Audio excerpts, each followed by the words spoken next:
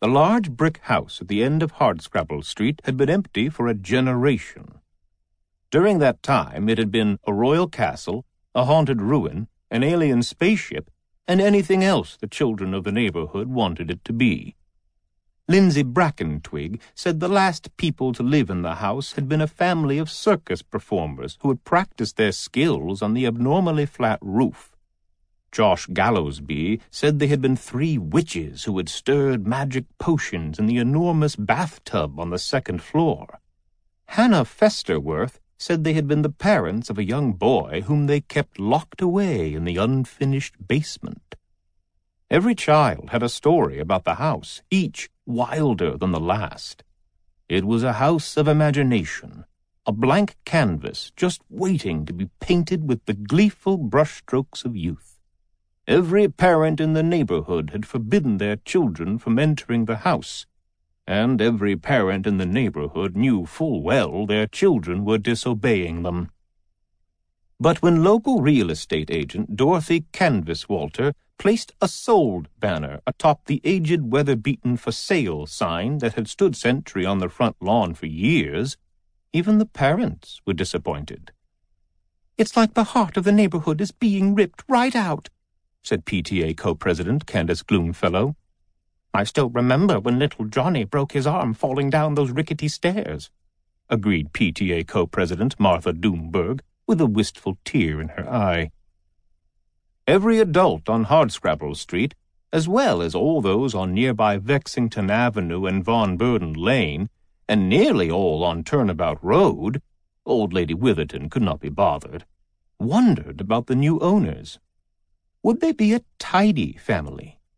Would they be a handy family? Would they be a noisy family? The children of Hardscrabble Street, Vexington Avenue, Von Burden Lane, and Turnabout Road did not wonder about the new owners.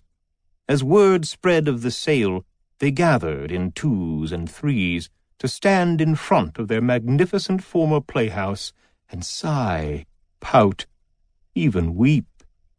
Some felt childhood was over. Others felt they had lost their best friend. All felt mildly resentful of the sale and were determined to dislike whoever ultimately moved in, no matter what. "Why would anyone buy that house?" asked 10-year-old Gail Bloom, staring longingly at a 2nd-floor balcony on which she'd fenced the imaginary yet dastardly Lord Dunderhead only days before. "Maybe they've got kids," answered her 8-year-old brother Jerry, with his rose-colored viewpoint, eyeing the flat roof where only last week he'd set up his slot car track and raced the cars wildly in circles for hours on end. "This is a good neighborhood for kids." "But it's our place," complained Gail's best friend and Jerry's worst nightmare, 10-year-old Nancy Pink Blossom, imagining the infamous stairway of death down which she'd tumbled each and every one of her pretty Patty dress-up dolls.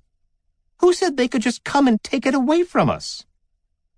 The 3 children stood in place a moment more on that warm spring Saturday morning, each gathering and storing away an admittedly short lifetime's worth of memories.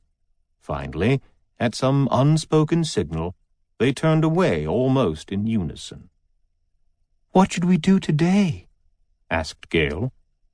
"We could go to the river," answered Jerry, referring to the tiny trickle of a stream that snaked behind Hardscrabble Street. "There's lots to do near the river." "She wasn't asking you, snothead," said Nancy automatically, too upset to muster up a real insult.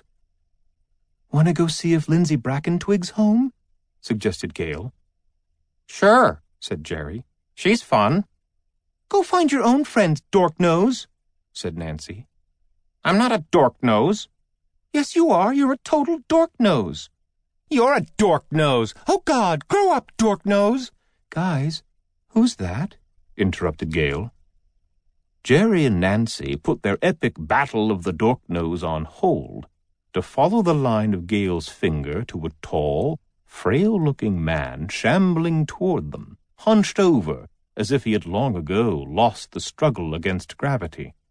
He was dressed all in black, except for a huge purple top hat. and he carried a small black leather bag by its polished white handle of bone. Even though he was still a ways away, the kids could make out a repeated creaking that sounded with each footstep, as if he were walking on a squeaky wooden floor rather than a concrete sidewalk.